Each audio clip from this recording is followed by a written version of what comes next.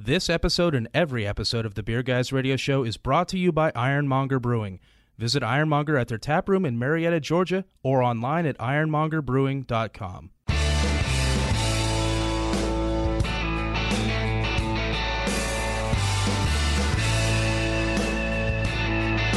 Open up a tab, grab a seat, and pour a pint.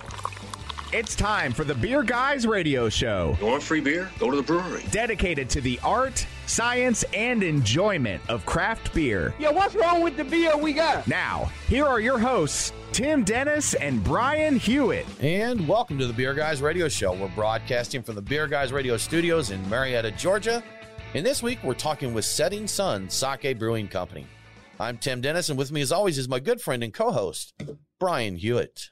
Hey, Tim. So joining us today, we have Josh Hembry, the owner and brewmaster of Setting Sun Sake. We're going to talk about everything having to do with sake and American craft sake scene in general. We don't know a lot about sake. I definitely don't. So, Josh, thanks for joining us. Thanks for having me. Not knowing a lot about sake is the perfect starting point to then knowing a little bit about sake. So. Good. We're in the right place then, right? Good. That's, not knowing anything about it is not going to keep us from sipping some sake. And from talking about it. And we've already got some in our glasses. Josh, we've done one sake show before. One of our sponsors, Truck and Tap, shout out Truck and Tap. They've been with us since the beginning, but they have a bar called Feast that's in an Asian food hall. And so they do sake there, and we joined them and kind of got a little primer, went through some of those. We drank a lot of sake, and in order to remember what we talked about there, I'd have to go back and listen to our show because there was sake bombs at the end of the evening. Sake bombs. And it's been a little bit of time. We had a good time. That sounds great, man. And some of craft beer is food pairings as well. So with sake, you just get more opportunities to have new experiences with the food pairings, with the sake. Right. So hit it up. I love it. Well, that's because really the only thing I ever know to pair sake with is sushi. That's the only time I see it is at my sushi bars, You go out there and do that. Just right off the top, or before we jump in, I would love to take an opportunity to promote a collab beer we brewed, Three Punks Ales in Chula Vista, Kettle Sour IPA with fruited with mango and dry hopped with Mosaic Citra and Cashmere, and we fermented it on sake yeast. And it's like 7 specifically. It's out now and it's tasting great. So if you hear this, go to Three Punks. That sounds awesome. Isn't there a big brewery in Chula Vista? Like a major one? Because I feel like we've talked to someone in Chula Vista before. Yeah. Do we have a station in Chula Vista? I think we have stations not too far away. In the area. In the area. I don't know if Chula Vista specifically, though. So. Well, if you're in San Diego, you can get to Chula Vista, and that's a great opportunity to try great beer. Jumping back into sake, you guys talked about one of my chief concerns as to why I opened Setting Sun Sake in the beginning, or one of the chief struggles I see for sake is most people don't encounter sake except in the confines of Japanese food. And they only think about pairing it with Japanese food. Another one of the tragedies is that a lot of your sushi restaurants aren't owned by Japanese people. They're operating a brilliant business model, and I'm not denigrating it, but they're not showcasing the best things from Japan because a California roll doesn't exist in Japan. Sake bombs don't exist. Okay, right. The idea of taking your product and dropping it into an industrial light lager to chug, or the precision point for sake is for $1. These are the chief hurdles that people have when they're trying to kind of explore and go beyond what's readily available. You know how you see in movies people just walk into a bar and say, "Give me a beer," and that's it. Nothing other than "Give me a beer." Yeah. I think sake is actually like that for a lot of people right now. When you go in, it's like, hey, do you want to get some sake? And they're like, sure. And that's it. The conversation doesn't go any further. You get your little pitcher of sake to go with your California roll and your hot dog and whatever else is on the plate, and just go from there. And your sauerkraut and everything else that just normally comes on that plate. I spent about just under a decade in the craft beer industry working for breweries all over the world before I started Setting Sun Sake, and I really find that what's germane to craft is education. You have to tell someone why it's special for them to appreciate that it's special, And with sake, there's the language barrier is a huge one. Just understanding what you're drinking. You guys asked me at the top of the show or right before the show what to start with, and I kind of tricked you with starting with the Genshu. Genshu means undiluted or raw straight sake. So you're drinking probably something in the neighborhood of like 17 or 18%. Oh, thanks, Josh. Start us off like that. He got us nice and loose. Yes. You're correct. On the back of the bottle, it says 17%. It's the perfect. Yeah. and it's so that you get drunker faster and I become charming quicker. We're good with that. Let's do it. It's already working. You seem so charming So right now. And handsome too. Just as long as I repeat it, you repeat it. They might believe it. Yes. The most charming and handsome. I'll use that as a tagline promoting the show. Yeah. The most charming and handsome guest we've ever had. We'll need to get a picture of that calendar we've talked about beforehand. Yeah, for sure. Well, I'm enjoying this, and I did. Yeah. I mean, of course, you taste the alcohol in it. It does have the booze bite there to it, but again, as someone who knows nothing at all about sake, it's tasty. I enjoy it. Yeah, it's really nice. It's very enjoyable. It's missing. I've had sake before where I thought, I don't know about this. This is weird. This is very. I don't know how to say this in a weird way, but it's unoffensive, very pleasing, very okay. I don't want to say smooth, but it's unoffensive, very easy drinking. It very delicate flavors, so it doesn't have like a weird, like strong riciness or something like that, which I think I might have gotten out of some inexpensive sake I've gotten randomly at Japanese restaurants over the years.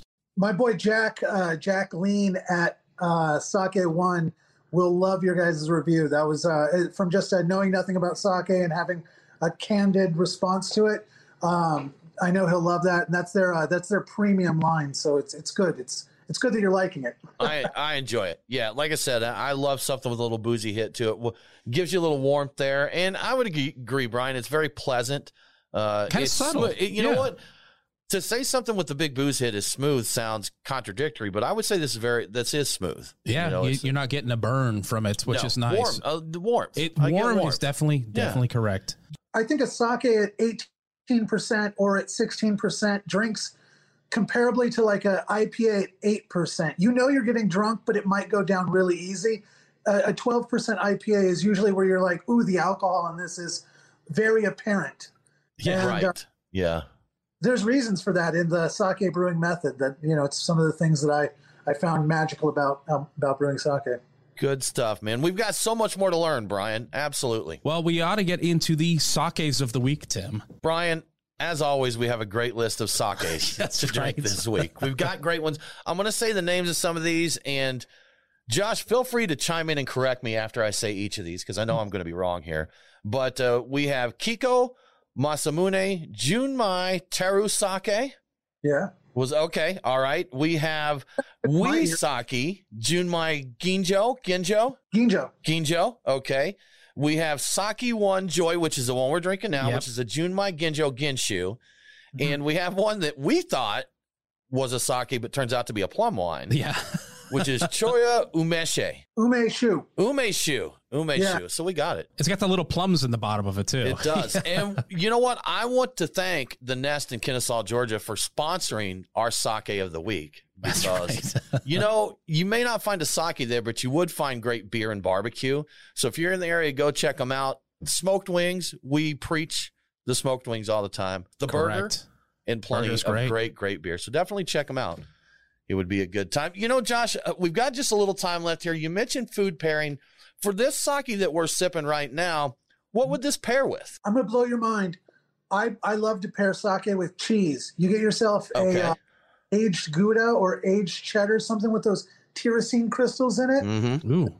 Those become umami fireworks. And it'll make you seem like the smartest food pairing person in the world if you just pair a nice Junmai with any cheese. Just to throw onto that, sake, by virtue of its brewing method, has more amino acids in it than any other alcohol, so it has more opportunities to compare and contrast.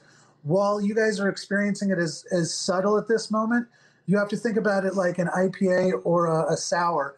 The first couple sips really is just getting your palate acclimated, and then it opens up beyond that. Sounds beautiful to me, man. You are listening to the Beer Guys Sake Show. We do need to take a break. but we'll be back right after this.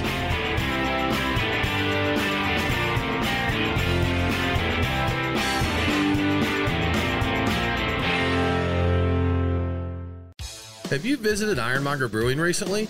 Take a trip and see the newly renovated and spacious tap room, or enjoy the outdoors in their new beer garden with plenty of seating and shade to ease that summer sun. Ironmonger's tap room has a variety of craft beer and hard seltzer on tap, with wine and spirits coming soon. Ready for a bit of adventure? Try out axe throwing with Ironmonger's 16 target range. It's a perfect spot for some quick fun or to host your next party or corporate event. So grab your friends and have some fun today at Ironmonger Brewing. Have you ever thought about owning your own brewery but don't know what it takes to get one built? We're Storytime Construction, and we build breweries. We're Georgia's most experienced and hands-on contractors when it comes to building new breweries and tap rooms, or expanding existing breweries. We offer full build-outs, remodeling, and additions, as well as consulting and construction management. Give us a call at 770-733-4343. Storytime Construction. We build breweries.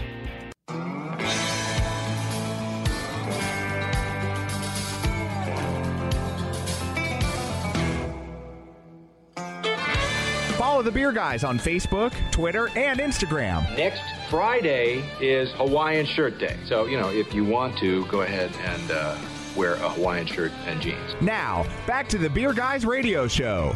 Welcome back to the Beer Guys Radio Show. Remember, all episodes are available on demand, so if you missed the broadcast, get the podcast. Beer Guys Radio is available on all popular and unpopular podcasting apps. Now let's get back to Setting Sun Sake Brewing Company. Josh, after the dirty trick you pulled on us, getting us to drink that high-proof sake, we have opened another one here that is a Junmai Teru sake. Can you tell us, the Junmai Teru, is that a brand name or is that the style of this sake? Those are great questions, man. And this is kind of one of those things where the ability to differentiate and kind of expand your knowledge on sake will help with some of this lingo or jargon, if you will. Junmai, Junmai, Junmai, M-A-I, thank you, Kim. Literally translates to pure rice. And so what it's telling you about that is that they haven't added alcohol to it. They haven't done any special ingredients, no fruit stored in the bottle kind of thing. And so Junmai means pure rice. It means it's the 4 simple ingredients for sake: rice, water, koji, and yeast. And then the word taru tells you that it was barrel aged. Okay. It's similar to like when you see whiskey barrel aged moniker on a beer, you go, oh, that one's barrel aged. So when you see Taru, you think, oh, that one's barrel aged. What are the common barrels that they would age a sake in, and have you aged sake in barrels? So commonly it's cedar, and that's how I kind of hit you with that earlier before the show. I was like, oh, it's probably this. Traditionally, it's cedar. The masus, the wooden boxes that they serve sake in, are also cedar. And if I could draw a corollary to fruit on Belgian wits, like the citrus on Mexican lagers, they're kind of affectations of obfuscating flaw, so they're there. You smell the cedar rather than the sake, is oftentimes why they'll barrel age it and kind of improve the flavor or improve the aroma or add to the aroma. Okay. So this one, my absolutely uneducated review of this, or tasting notes, I'm going to say. First, it's lighter than the first one we had. Light on the palate. Banging pepper, just huge pepper on there. And then I get the like the woody, kind of a little astringency, a slight astringency of the wood, but the pepper I didn't. You know what? When you say that, I'm like, I get that, but I get kind of there's a softness to this that I didn't get in the other one. There's like a difference in the body that I find pleasing. When you say pepper, do you mean like a phenolic spice, or are you talking about like a jalapeno? This is like a black pepper, like freshly ground black pepper is what I'm getting. And, really? And yeah, I would pair this with a steak. Okay. A big, nice steak. I think this would go nicely with it. So I think it would perfectly with a steak. With blue cheese, a steak with maybe some blue cheese compound butter on top. Get that funk, the earth, the beefiness. I think this would complement that nicely. There is a certain little bit of funkiness to this that I get the pepper. It's now that I'm looking for it, it's there. I got the kind of a cedary woodiness. Yeah, for sure, and that interesting softness to it that I enjoy. There's a nice complexity to this one, I think. For sure. That the first one, I don't know that I would say complex. It was pretty straightforward, but nice. This one, I think there's more layers to it. Yeah. There you go. Professional sake reviews by guys who know squat about exactly. sake. This is the one sake I've had the most of because I've had this several times at the local the local Asian Hop Sticks. Yeah, Hop Sticks. Okay. Yeah, Cool. exactly. Cool. So they usually have that in stock. So you asked if I'd ever barrel aged sake, and I've done extensive barrel aging here in the time that we've been open. We've released as a collaboration with McKellar. We got one of their. I apologize, not McKellar. In a collaboration with AleSmith, we got one of their Speedway. Okay. Oh. Yep. Yeah. And aged it in that and dosed it with coffee and chocolate, and released it as our Ronin Black. Right now, I've got port barrel aged sake that we fruited with blood orange, cherry, and cranberry. And then I've got our Baru Berry as a Chardonnay barrel aged feral sake. Feral sake. Count me in. Blueberries, and it drinks like a Beaujolais. It's very, very wine, very tart and tannic. Very nice. You say feral. What do you mean by that? Kind of wild yeast involved in it? Okay. That is what feral. Yeah. Okay. It's making sure it wasn't a term that meant something else. And I mean, in the world of sake, like the musician. Pharrell. Yeah, exactly. So. Did you wear a big hat when you were making this? Josh, is what you're telling us right now, would that be absolute blasphemy in Japan? Yeah. Okay. Yeah, I figured it would. And that kind of leads into another question I was going to have. And we're kind of jumping way ahead. You know what? I am going to back up a little bit if that's okay with you, Josh, because we want to kind of set our table here. You mentioned you were in craft beer for a long time. How'd you get into sake? What got you started brewing sake? It was while I was working for Fuller's, and I was in Chiswick drinking Fuller's London Pride fresh. It wasn't a set and setting thing like a Corona on the beach in Mexico is going to be delicious. But this was more. This was a crystallizing moment in my career in beer where I realized that I'd never really liked Fuller's London Pride, and it had been recommended to me. And in taking my sis around and doing the BJCP exams, like it's a style, iconoclast style beer that I just never liked. And through luck and circumstance, I got hired as the craft beer expert, and went out there and I was drinking it fresh, and I realized what's missing from the beer is nothing. It's absolutely perfect. It's one of the best beers on the planet. And what I was actually getting was something that it sat on a boat. Yeah. It sat on a boat, sat on a dock, sat in a warehouse, sat on a shelf. And if I was lucky, was 6 months out from brew day, but more likely longer than that. I'd always enjoyed sake, and I thought to myself, craft beer is kind of spinning out of control with, multiple breweries opening all the time. I knew I wanted to open my own craft sake or craft brewery at some point, and I thought to myself, sake seemed like the coolest thing to do. So cool. I was in craft beer, and I got to sake. I can expand on that, but now, were you a big sake consumer before you got into actually brewing and producing it? No. Okay. I mean, I've always enjoyed it, and it's the same thing as most other Americans, is that you have sake when you're around a sushi spot or right. Eating ramen, and it wasn't really until I started brewing it myself that I started doing more and more food pairings. And to be honest, I had felt that I had achieved my goal in craft beer in the way that, I was part of a gold medal award-winning team for a beer at GABF. I worked for amazing, I built my credentials working for Stone Brewing in Escondido, Paulaner Hacker-Shore in München, Fuller's in London. Came back, I worked for Belching Beaver, which is a great experimental brewery. Yeah. I believe I learned a lot from their sour program there. You probably know our old buddy Mitch Steele then, huh? You just said, yeah. Yeah, so Mitch, whether or not he acknowledges me, okay. We work together at Stone. Yeah, that's what I figured. Yeah, so very likely. Yeah, I love Mitch. He's great. I one of my kind of favorite moments was I was working at Black Market. That's the brewery I broke in at and started brewing. And we were I was still homebrewing, and I homebrewed Sublimely Self-Righteous and gave it to Mitch, and he was like, "Wow, this is a really fresh batch." And it's like, "I got you. It's homebrew." That's homebrew. Gotcha. Take that, Mitch. I was going to ask you if you had tried homebrewing sake before you got into professionally brewing sake. Is that even doable reasonably for a homebrewer? I think homebrewing sake is far more forgiving than homebrewing beer because it is incredibly oxygen tolerant, as in homebrewed by oxygen. How about that? See, I had no idea. I really thought that would be a special process that would be very difficult for folks. So when I was Googling, info for the show, I ran across a place that had a link to their homebrew sake kit, but I got a 404 error when I clicked the link. So it was out there. I got that actually from the Sake Brewers Association of North America. They had a link, but it wasn't there anymore. But we can talk more about that in just a few minutes. You're listening to the Beer Guys Radio Show. We are talking American craft sake with Setting Sun Sake, and we'll be back right after this.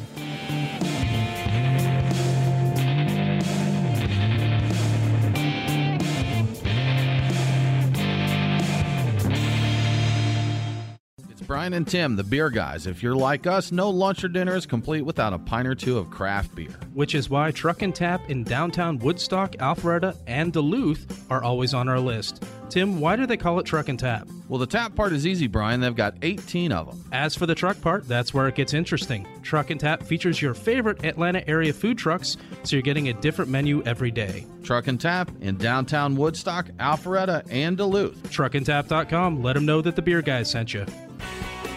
The best brewmasters are obsessed with creating a high-quality, consistent product. That means reducing mash viscosity for better wort separation and increasing brewhouse efficiency. UltraFlow Max from Novozymes helps you achieve both. It is time to brew with enzymes. Increase your brewhouse efficiency and achieve faster filtration today with UltraFlow Max from Novozymes. Order a free sample today at www.brewingwithenzymes.com/beerguysradio.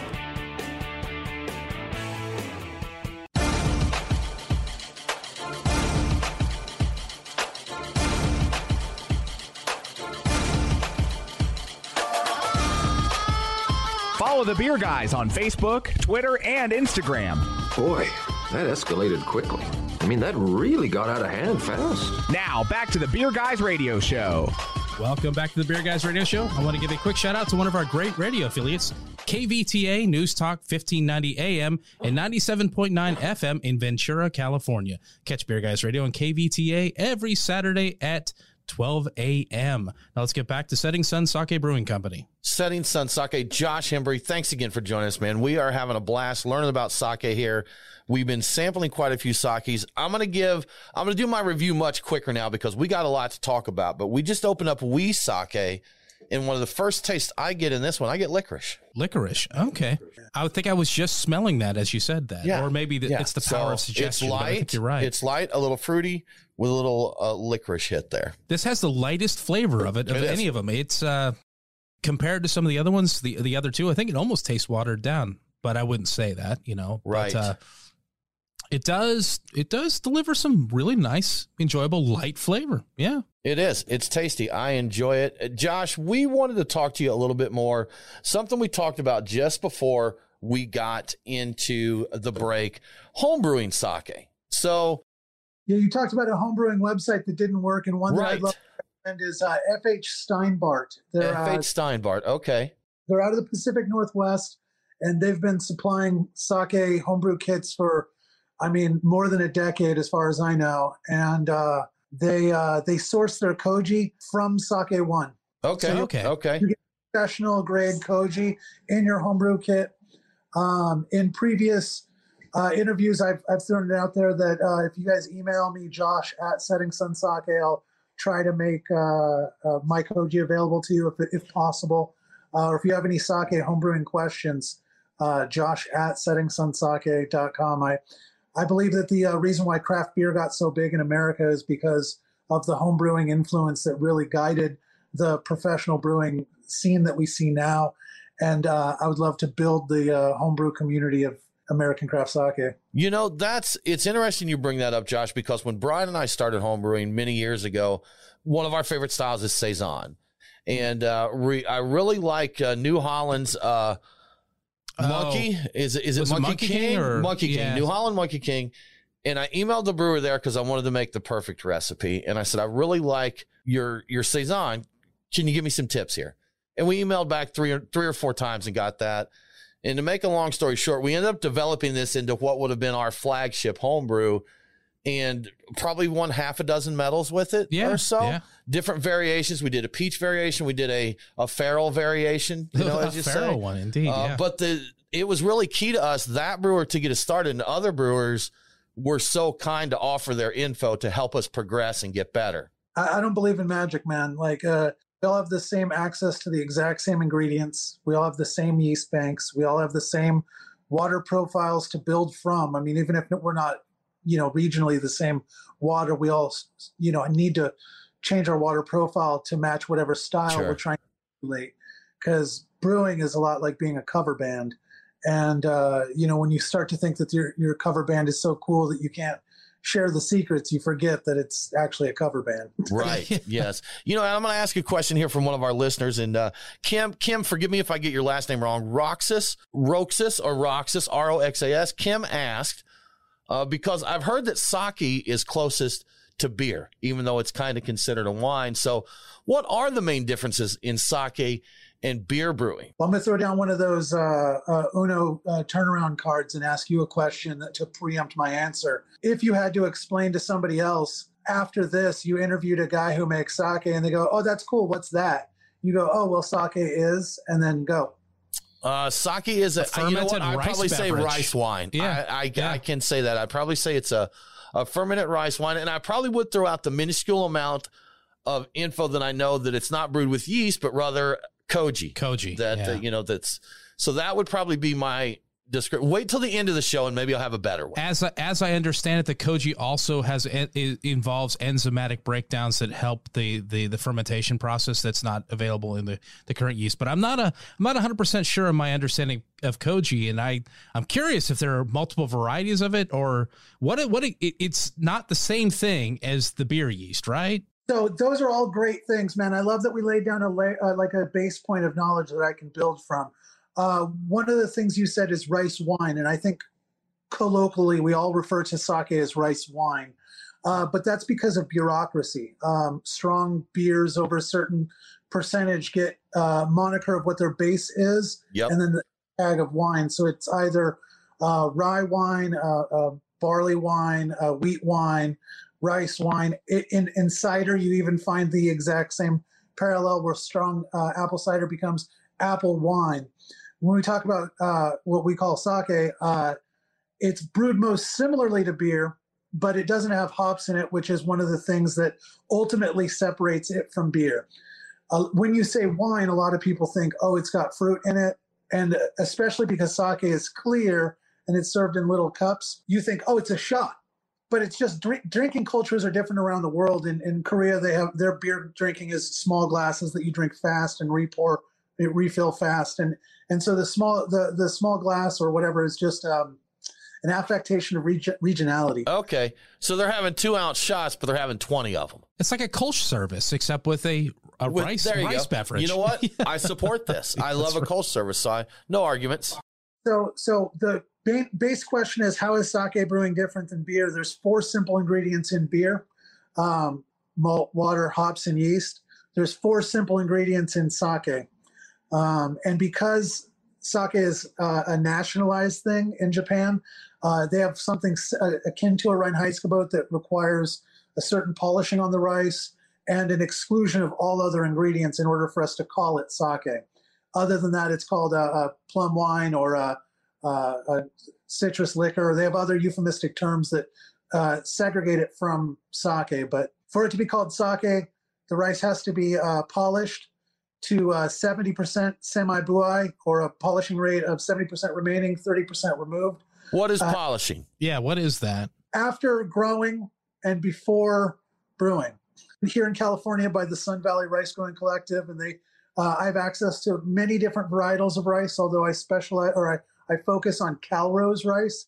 Calrose rice is a Japanese style of rice grown here in America, and it's the reason why it's called Calrose. It was designed to grow in this region. What you're looking for in a sake rice is the short rice. Long grain rice, the wild rice just wouldn't work because the outside of that rice has proteins and lipids tend to lend to off flavors in sake production. So you polish away the rice, removing the bran, chaff, and endosperm of the rice kernel itself. All rice is brown rice. One love. I like throwing that out there. One love, man. One love. But all rice is brown rice. It's the degree of polishing that removes the color, the bran and chaff, the husk outside of it. And the reason why they're polishing it down is to get at what's called the shimpaku, or the white heart is the translation of that, and that's the pure starch center. So since you've removed the endosperm as part of the bran and chaff on the outside of the rice kernel, you're removing its inherent or endogenous ability to convert itself. You're removing, just like with a malting grain, it's been blasted away by the rice polisher. And so the rice is polished, sent to me. I gelatinize it to hydrolyze it or make the carbohydrate available to be enacted upon by the koji enzyme. So we've got rice, water, koji, and yeast. Our rice is polished. Koji is the Japanese word Koji for Aspergillus oryzae, which is the scientific or Latin term for rice mold. So I'm just going to call it koji because it's more romantic. Right. And water and yeast are the final ingredients of that four. There is actual yeast in sake. And if you were to think about sake yeast going through what the animals of Australia went through with a different selection pressure. So rather than looking for this phenol or that ester, it was top cropping or top foaming. It was non-foaming. They had other different pressures, but it's a Saccharomyces strain. It's just a different type of Saccharomyces. Crazy stuff, man. Yeah, it's really interesting. So much going on there. Interesting. You're listening to the Beer Guys Radio Show. We are talking craft sake, all sake with Setting Sun Sake, and we'll be back in just a minute.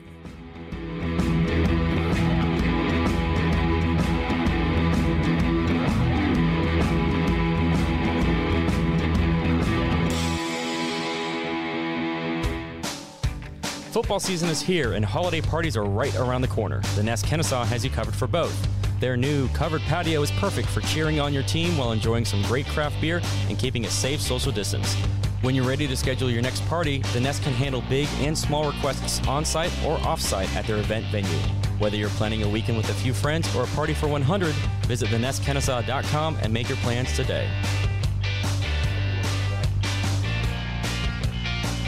Headed to the Battery in Atlanta? Be sure to check out the Terrapin Atlanta Brewery and Tap Room. Whether the Braves are playing at home or on the road, the Terrapin Brewery and Tap Room is always pouring all of our locally brewed Georgia beers like Hopsecutioner and High and Hazy, while also introducing small batch R&D beers created on our 5-barrel pilot system right inside the Braves Stadium. And if you're looking for great food, we've got you covered with Fox Brothers Texas-style barbecue. Stop by and see us today at the Terrapin Brewery and Tap Room at the Battery Atlanta.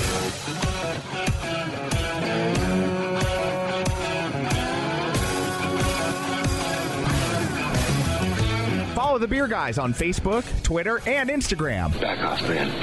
I'm a scientist. Now, back to the Beer Guys Radio Show. Welcome back to the Beer Guys Radio Show. If you enjoy the show, please consider supporting us on Patreon. Just go to patreon.com/beerguys. Patrons get cool perks like Beer Guys swag and commercial-free episodes. Now let's get back to Setting Sun Sake Brewing Company. Josh, we've had a great time chatting with you here. It's amazing we're going to the last segment of the show because I feel like there's so much more we could cover here. I feel like we could have a really long conversation. I did want to ask you a couple questions about just kind of sake, and this comes from Stephen Pete, one of our listeners and local brewery owner here in Atlanta, Kettle Rock Brewing, but he asked a question. We were also curious about the ABV range. What is typical ABV for sake? Cool. Well, I definitely want to finish up on the brewing. We still got more there. Okay, go right ahead. Sure. We just went through the 4 ingredients being rice, water, koji, and yeast. Okay. If you like a Junmai sake, if you enjoy it, it's really because you're enjoying the relationship between the raw materials and 2 biological agents. So one of the things that makes sake different, sake is a complex fermentation as opposed to a simple fermentation like beer, wine, mead, cider. Simple, not in that they're easy to do, but that they're linear. They have a starting sugar content being bricks or or OG, just gravity, the original gravity, just Play-Doh, that sort of thing. Yeah, Play-Doh bricks, right? Original, and then you have your terminal, and your attenuation from there is usually indicative of your ability to execute that style of beer, right? Because it has to have a certain range of ABV, a certain amount of body and unfermentables involved in it, and you want it to dry out completely, so you're delivering a stable product. With sake, there is little to no original gravity and theoretical terminals. So that means that like we have the ability to ferment naturally up to 18 and 19% without overstressing the yeast in the beginning, with it being super high gravity and collapsing the yeast under too much pressure, or just by virtue of its fermentation style, it's not producing stressed or rushed alcohols, which are those more fusel or long chain alcohols. Right. So sake is, because of the way it's brewed, it's slowly spoon-fed sugar and aerated. So some of the things that I think are magical about the sake fermentation process over beer brewing is the protracted days of production. So in beer, you can batch a beer in about 8 hours, and it takes about 2 weeks grain to glass for a simple beer. For sake, it's like 2 weeks of brewing with multiple brew days, 3 to 4 brew days, and then about 3 months grain to glass. When you, when Okay. you're actually doing the fermentation stage, is that like, I know with wild beers, it's not as predictable. Like you can't say I expect terminal gravity by X date. Yeah. With sake, do you know, hey, when I start fermenting this, it should be done in 6 weeks, or do you just kind of listen to the sake? I like to listen to the sake, but you're making it happen pretty much lockstep. So something that's really cool for homebrewers, something that's really cool for beer nerds, is the first couple stages of sake. So in the brewing, and I'll just talk about my brewing method and my recipe specifically rather than sake globally. But in my recipe, I start with, so there's 4 brew days. And the first one is the moto, or the mother batch, and it's the start. And it's the only time that we add yeast. But we're adding 10% of the total grist of grain. So 10% of all of my kojimai and kakimai, which are my koji rice and my brewing rice. And then 10% of the water. And so it starts out as a small batch. Wait about 4 days and we add 20%. So we're adding more rice, more koji, and more water. And then we wait another 2 days and we add 30%. We're adding more rice, more koji, and more water. And what this is doing is it's any alcohol production during that time, it's lowering the amount of alcohol in total suspension or alcohol by volume, making it softer and easier for the yeast. It's adding more oxygen, maintaining an aerobic fermentation, and it's adding more enzyme and potential sugar. It's slowly spoon-fed all the ingredients over a long process. It's a grain-on fermentation. So the koji interacts with the rice, slowly breaking it down or liquefying it, and slowly exposing more and more potential sugar to add into the sake batch.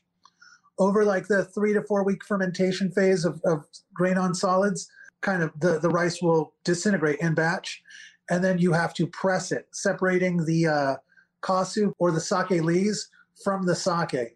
Everything that comes out at that point is sake. All sake is filtered, though a lot of people will refer to as nigori sake as unfiltered. It's just less filtered. They leave more of the sake lees in. At that point, one of the things that's cool with sake is, or unique to sake and different to beer, in beer you can never a pale ale recipe enough to get a Baltic Porter. It can't happen. With sake, the recipe is kind of a meta recipe, and then the nuances are kind of done later. And so the more that the more you do to sake after the pressing point, the more specific you get. If it's not been pasteurized, which I love to specialize in nama sake. Nama sake is unpasteurized sake. If you can find it, it's available in the States if you can find it. To me, it's my favorite style of sake because similarly to boiling honey, you volatilize off all the delicate compounds that you would like about it. though they oftentimes have to pasteurize it to get it here to the States. You're paying more to get the Nama. And then you have the thing like we were talking about with beer. Even at its quickest, you got to get it across the ocean and all of this. Yeah. So that's something, man. Complex stuff. Sake is Nama. You've got unfiltered sake. Is still filtered from the Kasu, but the sake leaves in it is Nigori. At that point, it's Junmai, right? Junmai means pure rice. There's nothing in it. After pressing, we let it go through a lagering phase to rest and kind of re-ferment and get stability so we can package and ship. At that point, we'll add hops or fruit purees or barrel age it to create any of our American sake traditions or productions. Interesting. I'm stuff impressed. There. They hop some sake. I didn't know that. Well, that's what I was wondering. I know when he said earlier he was talking about, the things he did. Blasphemous in Japan, but that's the way we roll here in America. Exactly. But we can't get away from that ABV question. We got to get that answer. ABV. Sake ABV. Where are we landing there?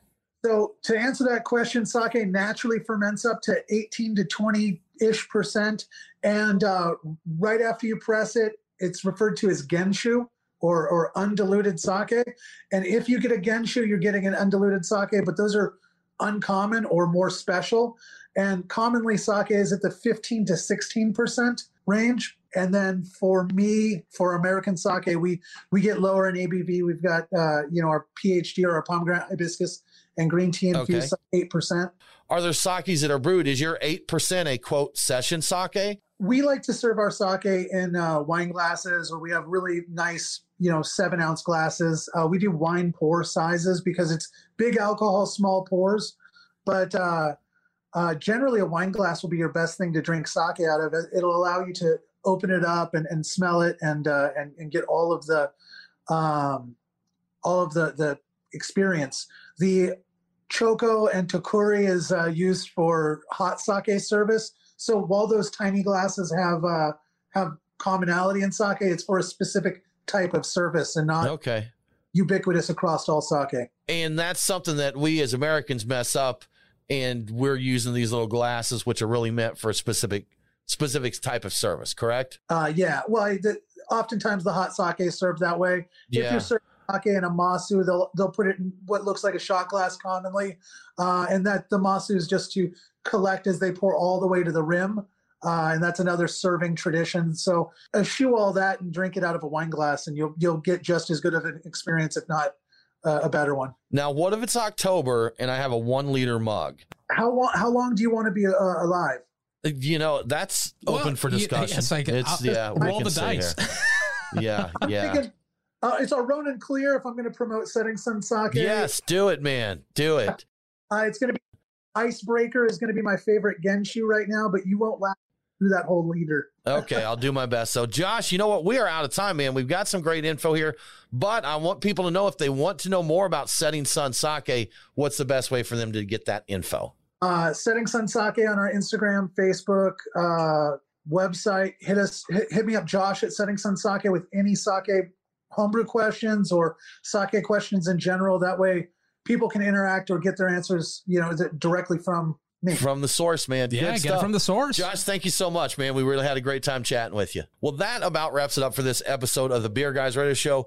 Join us next week as we talk to Primitive Beer. And Brian, it's not just sake you can serve hot, because these guys serve hot beer. Hot beers. As well. Yeah. For more craft beer info, follow us online. We are Beer Guys Radio on Facebook, Twitter, and Instagram. Thanks again for tuning in. Have a great week. And don't forget to drink local. Cheers.